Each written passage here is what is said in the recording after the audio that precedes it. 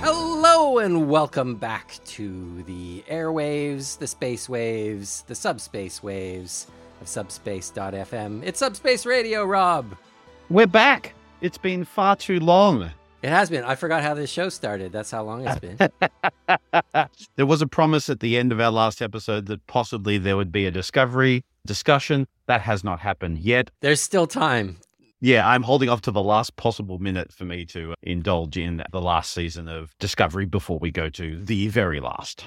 There's still time because Discovery Season 5 is still off there in the later this year date to be named future. And also, no spoilers at all, but as has always been true of Discovery, I suspect Season 5 is going to be a brand new thing. Okay. And it's not going to matter if you've seen Season 4 or not. That is what I'm tipping. That sounds a lot like Discovery that I know. Yeah.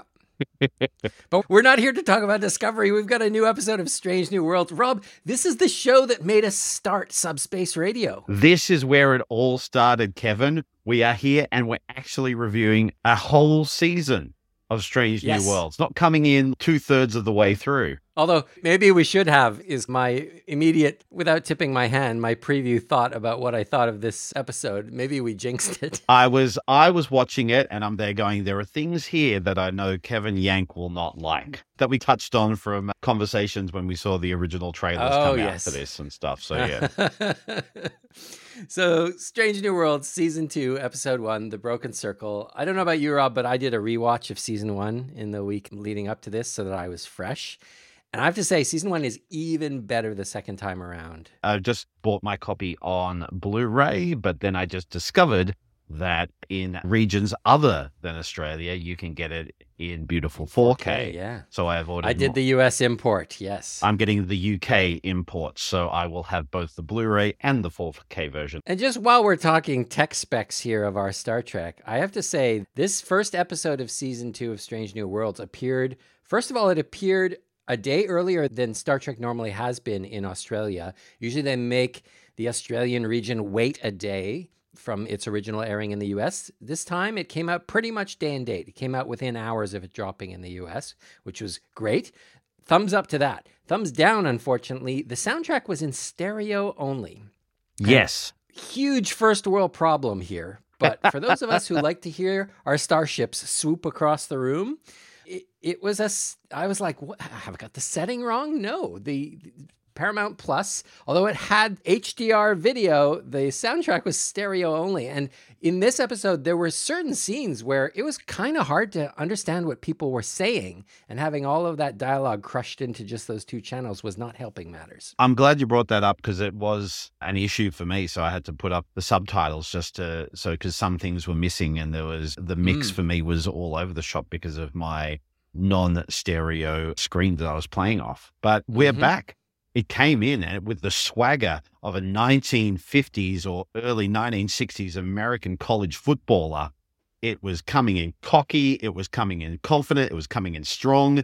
All I could say is they showed their money in the first 2 or 3 minutes. Oh, that shuttle voyage around the space station was, I was going, I can't tell what's different here, but this is a different portal into the Star Trek universe. It feels more real. It feels more tangible in some respects. I don't know if it was just the shaky cam, the virtual lens they chose to shoot that vista through, but I felt the G-forces of that shuttle swooping around that starship in a way that we're not used to seeing. And we have seen that space station before. It is the Enterprise's home base for this entire series. It's been entire episodes set there, but we never got the grand tour like we got here. We saw, very different type of biospheres and all that type of stuff. So it's not like Space Dock from the original movies and from Picard, especially season 3. But it gave us a little bit of a whirlwind tour in all its glorified CGI money shot.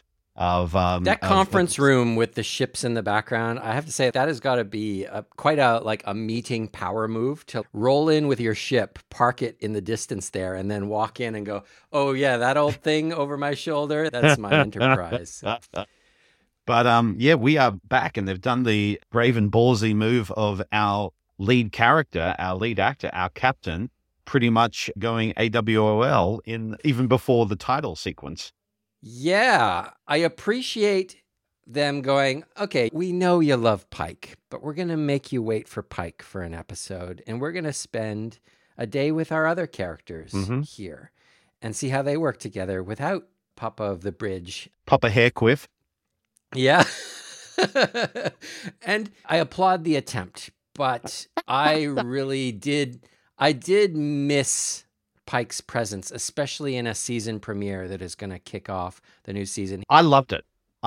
So I'll be in the camp of I loved it. I really embraced it.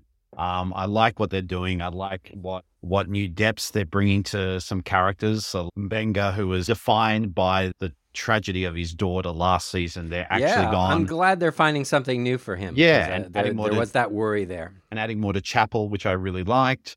Ethan Peck, for me, is going from strength to strength. Some incredibly beautiful sequences and shots. There were some unnecessary shots that kind of were a bit ridiculous that have been commented in some reviews as being really good. And I was a bit, it's slow motion isn't always your friend.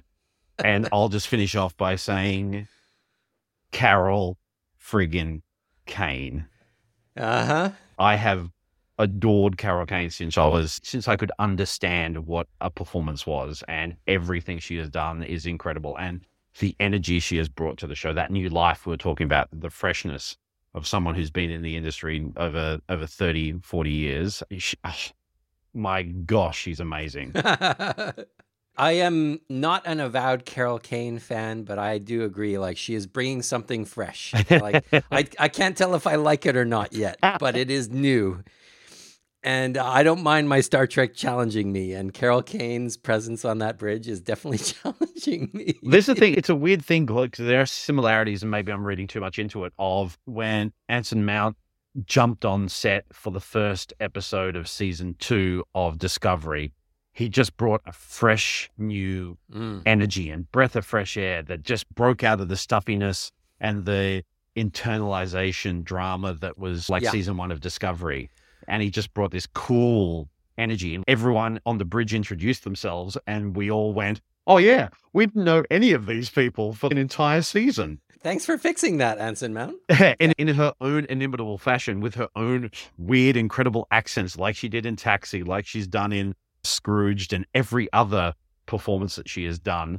She brought in that same type of energy, the stuffiness and the we're too cool for school nerds that is the new this Enterprise crew. She just comes in and just blows it out of the water. And I love that almost anarchistic energy that she's bringing. But that's me, because I'm already in her court. So it'll be interesting to see how we both evolve with our opinions of the character. Yes, indeed. I have to say, I came away from this episode a bit cold. There were long moments where Mbenga and Chapel were punching up Klingons in the hallway where I was sitting there bored and going, is this the Star Trek I've been looking forward to? It was shot really badly. Those fight sequences were shot really badly. And they stayed... Yeah, they felt twice as long as they were. Yeah, they stayed far too long in slow motion on sections where you could see the choreography. And you could see the holding back and the shifts, and they're going, that's bad editing, that's bad shooting. That's not the actors' fault. The actors came across as looking ridiculous because they weren't looked after by their director and editor. Yes, I will agree with all of that and go further and say that a story of doctors stuck behind enemy lines being resolved by let's pump ourselves full of bloodlust juice and punch all the Klingons, that is not the kind of story that I think Star Trek is setting out to tell. It feels to me like a lazy, let's put some action on the screen proposal that I wish they had taken a second crack at that part of the script. Look, both actors are incredibly talented in as actors, but it takes a certain skill, and it's just not something you can throw yourself into to do fight choreography, stunt choreography, and stuff like that. They did let down their actors here haven't they ever heard of a Jeffries tube? It's been done over 50 years as a way of getting out multiple times. They're on a false Federation ship. go up a jet tube, guys, and you don't even need to go in slow motion for that. Yeah, there was the slow motion. There was the moment that they lifted up the floor of the corridor in order to jump down to the deck below. And the camera, for some reason, flipped upside down so that they jumped up through the frame. And then it flipped upside down again, so they landed feet down on the floor below. And the flipping, I was like, oh, are they like going into a floor that has reverse gravity? What is the camera trying to tell us here? And then they landed on one floor down with the same gravity. And I was like, oh, the camera's not trying to tell us anything. They just are trying to make it exciting by flipping the camera around. There were a lot of moments of definitely style over substance. And that was a moment that I stood out and I went, you're just trying to do something that looks cool, as opposed to that things have been done before in other genre shows where they use camera trickery or camera things like that to, like you said, tell a story and give a justification. But this was just put in to look cute and to look impressive, and it didn't justify anything. There was a moment later on when the Enterprise was attacking the fake Federation ship, and just how the camera moved for the Enterprise to be upside down. That type of beautiful change of gravity perspective stuff is great and lovely and perfect. I'm going, do more of that, as opposed to, that was just really stood out for me as a director trying to show themselves to be clever and not really servicing the plot.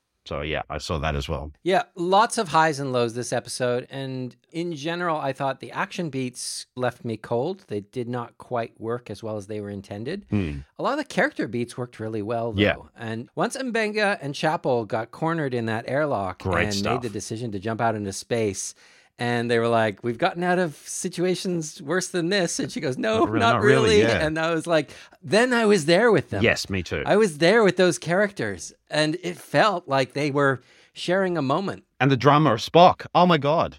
Spock at the end, cheersing the blood wine, yar! Just like a Klingon, was hilarious. All of that stuff worked. And it wasn't robotic, and it wasn't like emotionless and stuff like that. M'Benga said it, and it's been said before, Vulcans feel emotions more than humans, and they use these techniques to suppress it. That's why the Romulans don't, because Romulans are the twin race of them. But you can see the emotion is there, but he's just, it's controlled on the surface. I went, that's another tip of the hat when Nimoy would go, well done. It was this beautiful, yes, indeed, I will have more wine, blood wine. What are the things that you thought, Kev's not going to like those? Oh, it was the one that they talked about in the trailer of Spock saying, I would like the ship to go now. And it was just built in the trailer, but there's a whole thing around it. And I'm there going, okay, this is becoming far too self-aware. Yeah, it's ridiculous. It was almost a scene that you'd expect to see in Lower Decks. And that would be appropriate, Boimler and Mariner talking about that type of stuff. And Mariner with the sleeves rolled up going, mine will be gun, pew, pew, pew.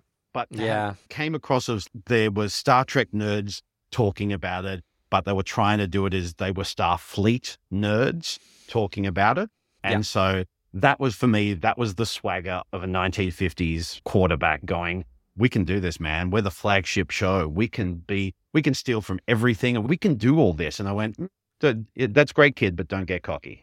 Yeah, all of that is true. And also, we have seen this beat in 3 successive seasons of Star Trek. Like every show in every season, at some point now, has someone new sit in a captain's chair. And then we have the scene where it's, are you going to say a thing? And it's done. It's done. It's like, it's past funny. Yes. It's past not funny. It's just cringy now. 3 types of shows are doing it now. And now it's a thing. And it never was a thing. But that was it never worked. It didn't even work the first time. No, it was cool when you didn't mention it. It was cool when we just go, yeah, that's really cool. And now they're making it a thing. And it's going, it really is. They are becoming quintessential Star Trek nerds going, oh, no, you just, by bringing it up, you don't really know what cool is and you're making it worse. But yeah, I've been singing his praises, but getting back to those character beats you're talking about where they're really good at, like the pressure and the tension and the decisions he had to make as a captain of they're waiting and he's there going, I need to fire these torpedoes. But I know. And the fear and the tears and Chapel's on that ship. Yeah. And that moment when he comes and he's there going, I waited for you. And you're there going, Yeah. and at the end where he's there going, I don't know how to describe how I'm feeling right now. You're there going, this is it. This is good. This is I love the swings they're taking because they could be playing it so safe. The fact that we know where these characters end up later could be prompting such conservative, careful, let's not disturb the canon storytelling. But instead, they're taking giant swings that are painting those future events in new lights. But yeah, do it. Take those big risks. Definitely. As an opposite example that I'm going to bring up in a moment proves, safe Star Trek is not good Star Trek.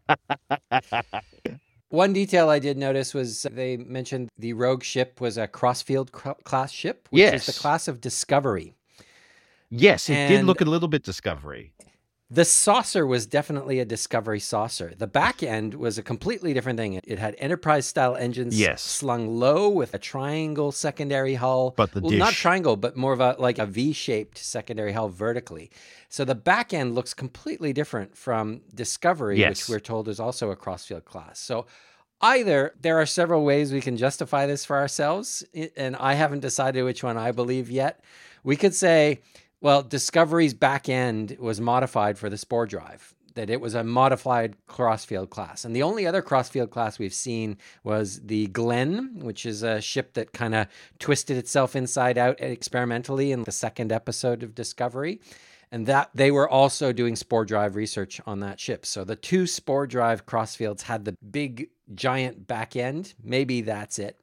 The other thing we could say is this was assembled from parts. When they scanned it, the computer went Crossfield. It's got a Crossfield saucer. Don't know what the rest is. We'll call it Crossfield. So maybe it was a Frankenstein Crossfield. That's what I was thinking as well, yeah. So yes, I would sum it up as an episode of highs and lows. There are things that I loved as much as anything else we've gotten in Strange New Worlds so far, but overall I stood up at the end of that episode and went, that was a bit disappointing. And I think it was just because all the pieces didn't quite come together into a satisfying way. Or that prolonged action sequence at the middle of the episode, everything that was connected to that suffered as a result. The core, the glue that stuck all the nice pieces together was not to my taste. Yeah, for me, I think the whole was greater than the sum of its parts. I was happy to have it back. I enjoyed having focus on our ensemble and the confidence they're having and that family coming back, and looking forward to next week. And we were gifted that focus by Anson Mount stepping out of the spotlight for one episode. And that is the theme we chose for our delve into Star Trek history this episode. What a segue. We are going to explore other times the captain has stepped away and made room for other characters. And I don't know about you, Rob, but I had a real hard time finding other examples of that. Look, today has been a day. Normally we have ourselves about a week to find topics and stuff. And I am chin deep in the end of my term at school. So we're doing reports at the moment. Oh, no, I'm sorry to do this to you. Oh, no, not at all. Are you kidding me? I was looking forward to getting home Friday evening and watching Star Trek to just send off the week. But today has been a day of rewatching Strange New Worlds episode 1, hunting desperately to find episodes that relate to the topic that Francine here came up with, and finishing off my reports. So I have found my equivalent of it. Look, I'm kind of happy with what I came up with. And as we've established before, there are no rules. Pick an episode of Star Trek and tell me why you love it. That's what I'm here for. Exactly. So I'm going to go first with the original series, Season 3, Episode 9, The Tholian Web. And as we know, Season 3 of the original series is it is a rough ride, put it that way. But here in episode 9, for me, is a bright spot. Much like this week's episode of Strange New Worlds, there are things about it that don't quite work. It's a little rough around the edges. But The Tholian Web is an excellent episode. It's a classic episode of Star Trek because it is one of, if not the only time, where Kirk, William Shatner, steps out of the limelight and we get to see what his crew and what specifically Spock and Bones have as a relationship without him. So much is made of that triangle that like the three of them work so well together that Bones is the heart, Spock is the brain, and Kirk is the groin. Yeah. The groin, absolutely. Whatever metaphor you prefer, that the three of them, like, they support each other's strengths and flaws perfectly. And when you take one of those away, what is left? And what is left in the Tholian web is a very dysfunctional relationships. So at the start of Tholian web, there's a transporter accident. Kirk is presumed lost. Spock does some science and goes, here's how we can get him back. The science fails. And then Spock is convinced that Kirk is lost. And so they hold a memorial service where Spock gets up in front of the crew, and he does a typically Spock job of memorializing a crew member. He basically says, look, I can't tell you what he meant to you. You all need to figure that out for yourselves. Let's bow our heads in silence. That's pretty much it. Thanks, Spock. I would like you to mourn now. Pretty much the moment Kirk disappears, Bones seems suspicious, and he outright accuses Spock on several occasions, once on the bridge in front of the bridge crew, of relishing this opportunity to rise to the captaincy off the back of his friend's death. And Bones is plotting Spock's downfall because he thinks Spock does not deserve the captain's chair. And this is the ugliest, I think, in the entire series that the two of them get to each other. And Spock does a marvelous job of just like water off a duck's back. But he is the kind of stone-faced that you know it's hurting him inside. Yeah. And then there is a beautiful scene where they go to Kirk's quarters to watch the final message. They're like, in the event of my death, open this envelope sort of message. And they watch it, and Kirk basically says, look, Spock, you're in command now. You're going to have to make some tough calls. I've always believed that part of being a captain is operating from instinct. And if you can't find that in yourself, go and look to Bones. I've found him a great source of counsel, and he can be that for you when you can't be that for yourself. And Bones, Spock is captain now. You need to respect that. You need to do what he says, but also realize that even Spock is capable of human error and human weakness. Not even Spock is immune to that, and you need to support him when he needs it. And they both look at each other and go, I'm so sorry, and apologize to each other and mourn Kirk's passing in their own moments. Eventually, of course, they rescue Kirk, and then Kirk says, in the final moments on the bridge before the end of the episode, Kirk's like, so I hope my final orders were helpful. And they both look at each other and go, what final orders? Oh, sorry. So much was going on. We didn't have time to watch them. And they pretend not to have seen them. And Kirk's like, oh, I put a lot of work into that. Oh, well. And that's the move to the credits. But yeah, a lovely episode, The Tholian Web. That's a good one. That's pretty much captain's away because he'd be almost dead.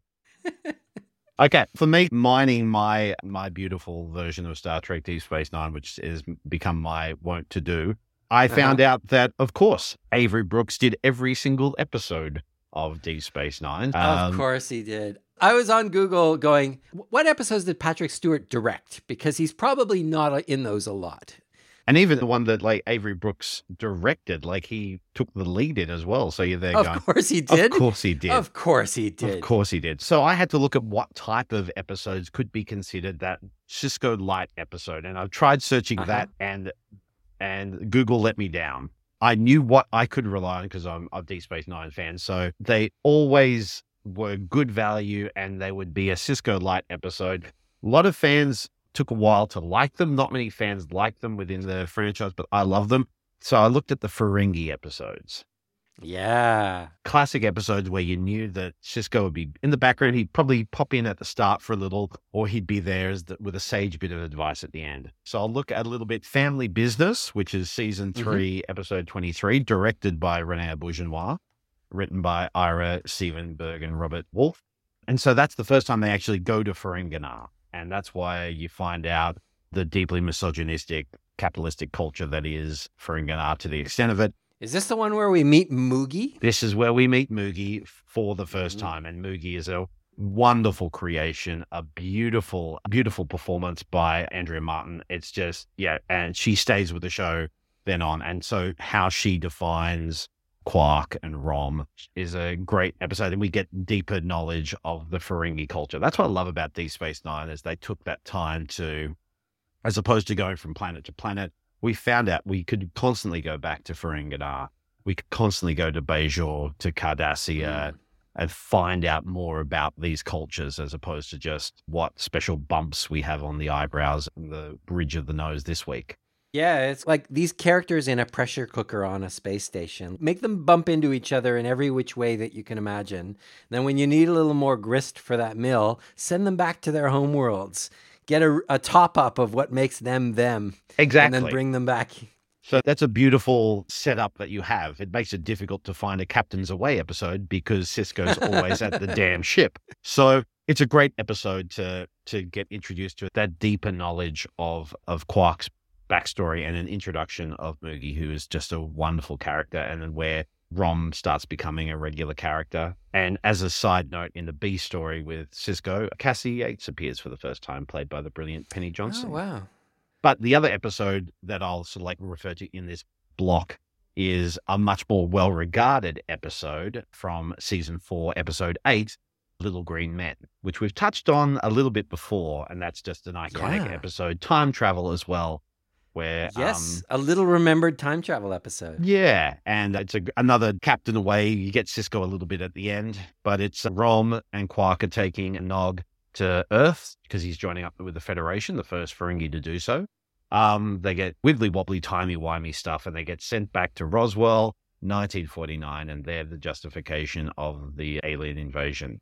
And of course, Odo stows away with them, and it gets caught up in it, and Quark gets arrested at the end. So this is a out-and-out classic. This is one of the better remembered episodes and one of the highly regarded episodes of Deep Space Nine, and is always up there with some of the best episodes of Star Trek television. Directed by James Conway and story by Tony Marbury and Jack Trevino. So those are two episodes that I was kind of like just wanted to mention and drop, and just how great they are, showing the Ferengi culture in different situations. One more of a family drama, the other one, the Ferengi comedy elements brought in this iconic time travel episode. Yeah, I love how both of those are great examples of, without our normal cast members around, particularly the captain, what does a character like Quark become? Like, what face is Quark putting on at all times because Sisko's got his eye on him?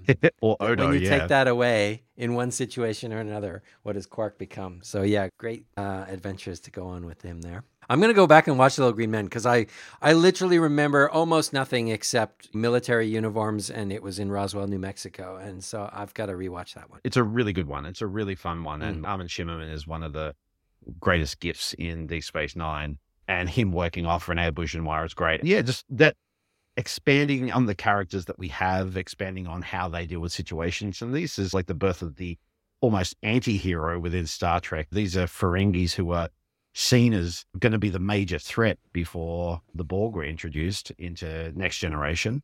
And how from a race of beings who come from such a misogynistic, such a capitalistic culture, how can we actually learn to empathize with these characters, and how can they evolve being a part of our culture as well? It's a great magic trick when you can take like an objectively unlikable character trait and put it on a character that we've learned to love. And then that's a challenge to the audience. So yeah. My second episode is, I went looking for a TNG. I looked real hard for a time that Captain Picard left the Enterprise and people were left behind. And I mean, we've already talked about Chain of Command fairly extensively when they're sent away on that mission. But we also go with Picard in that episode. And that's what's happened again and again, is when Picard leaves the Enterprise, we tend to go with Picard rather than stay behind. There's a Captain's Holiday where he goes to Risa, but we spend the bulk of that episode on Risa with Captain Picard. Not really any great examples there for TNG, but that did send me to Risa, where I found an episode of Star Trek Enterprise. And I think I am going to make a note to myself for future episodes of Subspace Radio, is that if we're going to talk about Enterprise, we should talk about it in canonical order before TOS, because inevitably the Enterprise episodes, they're not that great. There are some good Enterprise episodes. I struggle to think of any great Enterprise episodes, with all apologies and respect to the people who worked really hard on that series. Well, there's got to be. This is what the internet was born for. Best 3 Enterprise episodes. Yeah, nerds making lists of what the best episodes are. There's got to be a list out there on Den of Geek or somewhere that says these are the best. If you're going to watch any Enterprise episode, these are the ones to watch. So that's what I can watch. This is not one of them.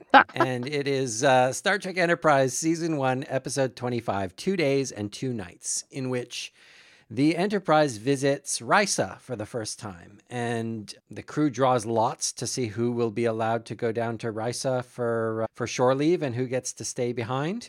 And Captain Archer goes down to Risa, and because he is a stick in the mud, he gets a private hotel suite and decides to lay in the sun and read a book with his dog for his holiday. Porthos. But what that means is that everyone else goes off and has fun without him. And so it is kind of a when the captain's away episode in part, because the other people partying on Risa don't have a captain around, so they get to let it all hang out. Woohoo! There are a few people left behind on the ship, notably T'Pol, our Vulcan first officer, and Dr. Phlox, who decides to take the occasion to go into one of his long hibernations, where he mostly doesn't sleep, except when he does, he sleeps a real lot. So he decides to sleep for 2 full days. And so he takes an injection and says, "Don't wake me up unless there's an emergency." And of course, there's an emergency. Wah, wah. Which leads to, I will call it a clown routine. The scene where T'Pol and Ensign Cutler have to wake up Phlox from his torpor in order to treat a suffocating Travis Mayweather in sickbay who fell off of a rock wall climbing. This scene where they wake him up and he's just sleep drunk and talking nonsense. The funniest line is, "I don't care what it tastes like." He's just lying in bed with his eyes closed, shouting that. This gives me an excuse to reference a YouTube channel that I highly recommend called Ryan's Edits, where he does this series of videos called Star Trek Intakes. And this guy has managed to source from little birdies inside Paramount unreleased bloopers from all the various Star Trek series, and he edits them back into the original scenes. He matches like the color grading, he matches the sound, and then he allows the scene to play out with the blooper in it as if that was what the character did. I will not explain it further for fear of ruining the joke, but a couple of weeks ago there was an excellent intake posted of this very scene of waking up Phlox from his hibernation, where none of the other cast members could keep a straight face as he was shouting nonsense from his bed. So go and watch that instead of watching this episode. He's a wonderful actor. John Billingsley is great. I'm currently watching at the moment The Man from Earth, which is a infamous bottle episode type of movie. And Billingsley's in it, and he's great. He's such a wonderful actor. I love seeing those heavily made up actors stretch their acting chops without the makeup on. It's a high point of this episode that otherwise is fairly forgettable because of the same reasons that I find Enterprise in general fairly forgettable. This was Star Trek playing its safest. Going back to what I was saying here about Strange New Worlds, about even when it's not working because they took a big swing. Mm-hmm. And every once in a while, one of those risks doesn't pay off. But here in the early 2000s, Star Trek was, I feel like, playing it safe. They were at the end of 10 years of Star Trek on TV continuously, and they were afraid to break the franchise. And this is, I think, what ultimately sunk Enterprise as a series and had it not get its full 7 seasons, is they were painted into a corner in every respect. They were doing a prequel so that they couldn't break any of the canon, and it was network television, prime time, so they couldn't do anything risky with characters or story for fear of upsetting the advertisers. This episode is an example of that. You send these characters off to Risa, and ostensibly they get themselves into trouble, but the trouble they get themselves into is such a watered-down vanilla variety.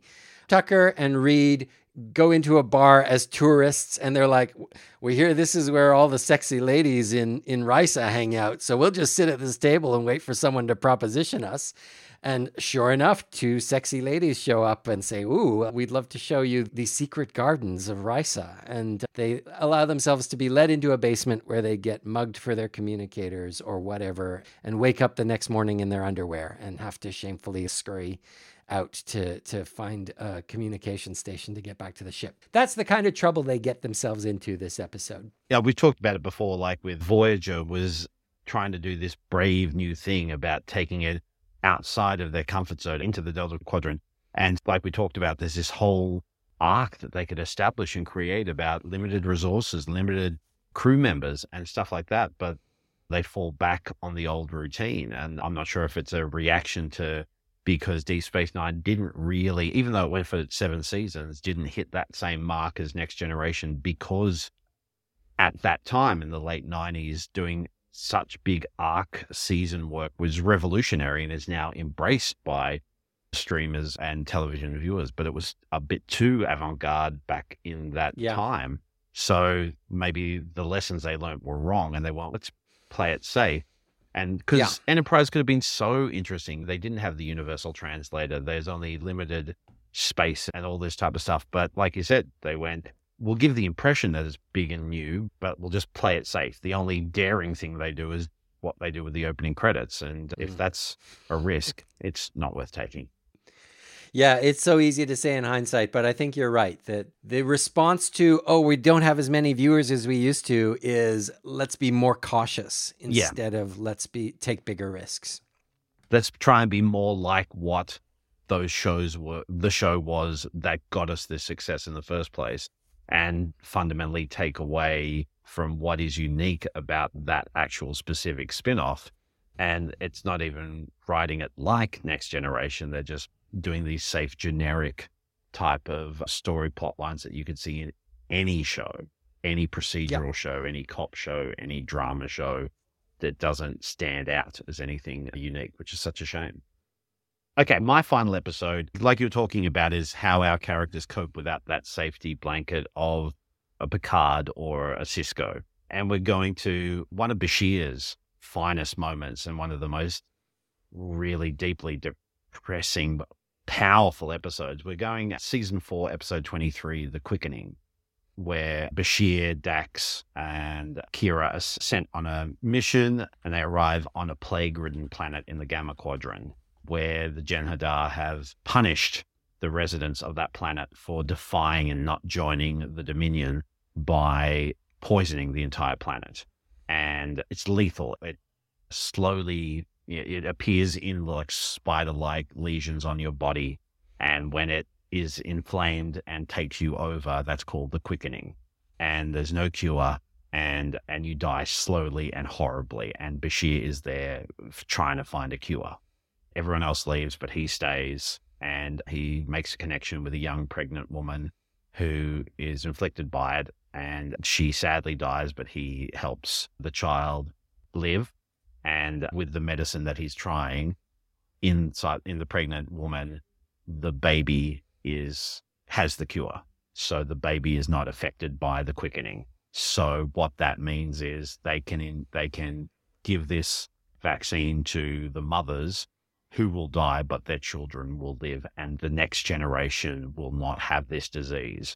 And he comes back at the end and he's given all this praise and stuff. And Sisko's there as the guiding figure to go, you have done an incredible job, what you've done for this people. And just the loss and what was lost to get some sort of hope, and what that means as a doctor for Bashir is a powerful episode. It's directed by René Beauchenois, so knocking out of the park again. And that's that almost safety blanket of having Sisko around is gone in this. And Bashir really steps up. And it's an incredible performance. I remember this one being gut-wrenching. It was 20-something years ago now, but I remember the first time I watched this episode on the day it aired and getting to the end of it and going, that wasn't a happy ending. It was that twist-the-knife happy ending. Bashir saved the day, but we're all left devastated by what was lost. I remember watching it for the first time, and like, when I've gone back to rewatch it in my watch of the whole season, it's one you just go, oh, can I skip ahead? And you can't. Yep. It's Yep. riveting, and everyone is firing on all cylinders. And despite the fact it's 1996 budget television with filmed out on location in somewhere in Southern California or whatever, but the script knocks it out of the park. The direction is knocked out of the park. The actors are in fine form, and it just brings it. This is what I want to see when our doctors are stuck in a situation. This is the kind of story I want to see, not let's punch all the Klingons. I think the Raid, Daredevil have a lot to answer for, where they've created this whole new technique of the one shot or corridor fight scene that has been brought into so many TV. And that's what they were trying to do in this, I think. But it was shot by, it looks like someone who has never done a choreographed fight scene on film before. If they have, I'd take that back. But it looked very amateur. But yeah, so that was my... I'm ending on a very sour note, but a very sad note, but it's no, but I dare say it might be the best episode of Star Trek we've talked about today. Pretty much, yeah, quite easily. It's a powerful episode. Make sure you've got watch Little Green Men after it. All right, well, I can't wait to see where Pike has gone and who this amazing lawyer is he's going to bring back to save number one is next week. Look, Star Trek is back on TV and we get to talk about it again. It's been far too long and I look forward to getting back into it next week. See you around. See you around the galaxy.